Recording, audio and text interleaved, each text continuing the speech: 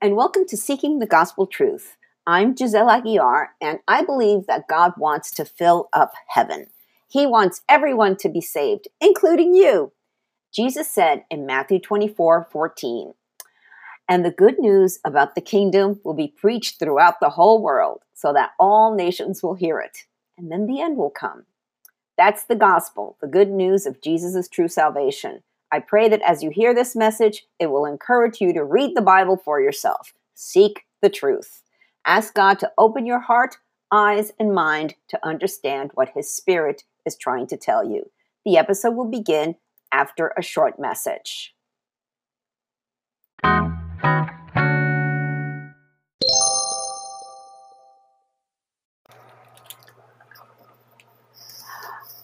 Today we're focusing on the Apostles' Creed, our beliefs exposed.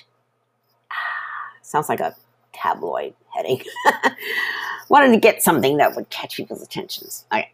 The Apostles' Creed is the statement of the core beliefs of Christianity. The creed itself has been revised over and over by different churches and denominations. Phrases were added, removed, changed, and edited again. I remember having to memorize it for either First Communion or Confirmation. The problem with that is I could rattle it off, but I had no concept of its true meaning. The history of the Apostles' Creed. Well, the Apostles' Creed began as the Nicene Creed. It's what many Christians profess. Why did it have to be created? Well, in 325 AD, the debate at that time was the divinity of Christ. Emperor Constantine wanted to have a specific doctrine stating what every Christian would believe in. He called the Council of Nicaea, where he brought together most of the leaders of all the churches in the Roman Empire. First of all, the apostles didn't write it. The church leaders composed it in 325 AD. It's called the Apostles' Creed because it's based on the writings of the apostles. Here is an excerpt of one of the Bible studies on the Apostles' Creed in the YouVersion Bible app. It's by Matt Chandler of Lifeway. And there's a link to his website in my blog. The Apostles' Creed begins with the words, "I believe in." The creed is an affirmation Christian story which is both good and true. God the Father is reconciling the world to Himself in the person and work of Jesus Christ through the power of the Holy Spirit. In the early church, uttering the word "I believe" meant identifying in the closest possible way with the gospel. When believers said the creed, they were identifying themselves as citizens of a different kingdom, the kingdom of God. This meant, and still means today, that believers could face persecution, alienation, and even death. The creed is far more than a list of propositions. It's the summary of the faith that has been practiced throughout church history. Finding its genesis in the Apostles' teachings, the Apostles' Creed contains essential Christian doctrines and beliefs that summarize the gospel and make up the foundation of our faith. The scriptural truths contained in the creed help us operate from good theology, with the knowledge that our faith is rooted in truth and a rich history that spans past, present, and future. The lines of the creed aren't mere words. They convey the essence of what we confess and believe as the body of Christ. I believe in. What is true faith? We can have faith in a lot of things. Sunrise, gravity, air, etc.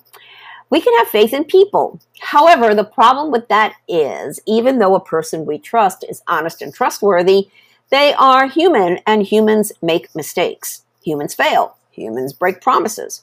People are not perfect. God is. I have faith that when I die, I will go directly to heaven. I have my nonstop one-way ticket. I also have faith that Jesus is coming soon for His born-again believers in the rapture. The book of Hebrews, there we find a wonderful definition of faith. In Hebrews 11:1, faith shows the reality of what we hope for. It is the evidence of things we cannot see. The verse before that, in Hebrews 10, is also a powerful, true statement. Hebrews 10:39. But we are not like those who turn away from God to their own destruction. We are the faithful ones, whose souls will be saved. We are saved by grace through faith.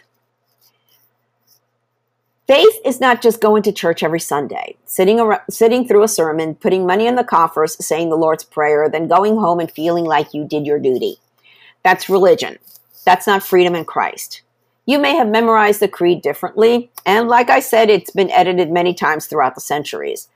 I think my memory is a mix of the Catholic one that I memorized as a kid, and then the Protestant version we recited in church every day. Below the creed is a video of a contemporary song that highlights the basics of our faith. Here's the creed.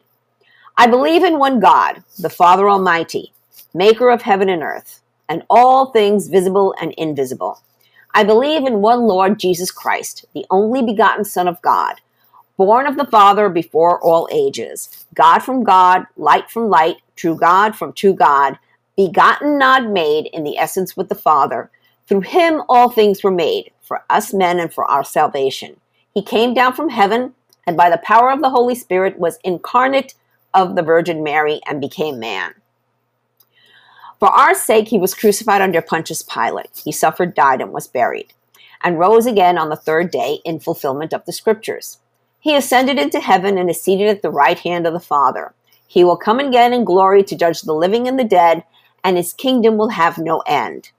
I believe in the Holy Spirit, the Lord, the giver of life, who proceeds from the Father and the Son, who with the Father and the Son is adored and glorified, who has spoken through the prophets. I believe in one holy Catholic and Apostolic Church. I confess one baptism for the forgiveness of sins, and I look forward to the resurrection of the dead and the life of the world to come. Amen. In the next few posts, I'll be deconstructing the Nicene or Apostles' Creed to analyze what exactly we are professing to believe. Subscribe so you don't miss out. Soli Deo Gloria. To God alone be the glory.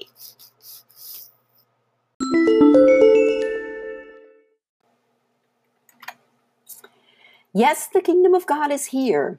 We are living in strange, crazy times. The last days, the end times. But know that things aren't falling apart. They are falling into place. Jesus said in Revelation 3, verses 20 to 22, Look, I stand at the door and knock.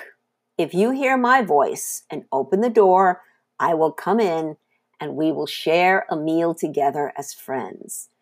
Those who are victorious will sit with me on my throne, just as I was victorious and sat with my Father on his throne. Anyone with ears to hear must listen to the Spirit and understand what he is saying to the churches. Folks, Jesus is knocking. It's up to you to open the door. Invite him, your Savior, into your heart. If you don't know what to say, read the prayer in the show notes. Thank you for listening to this episode, and I pray that the Holy Spirit, the author of Scripture, touched your heart to reveal the gospel truth that our hope is through Jesus Christ only.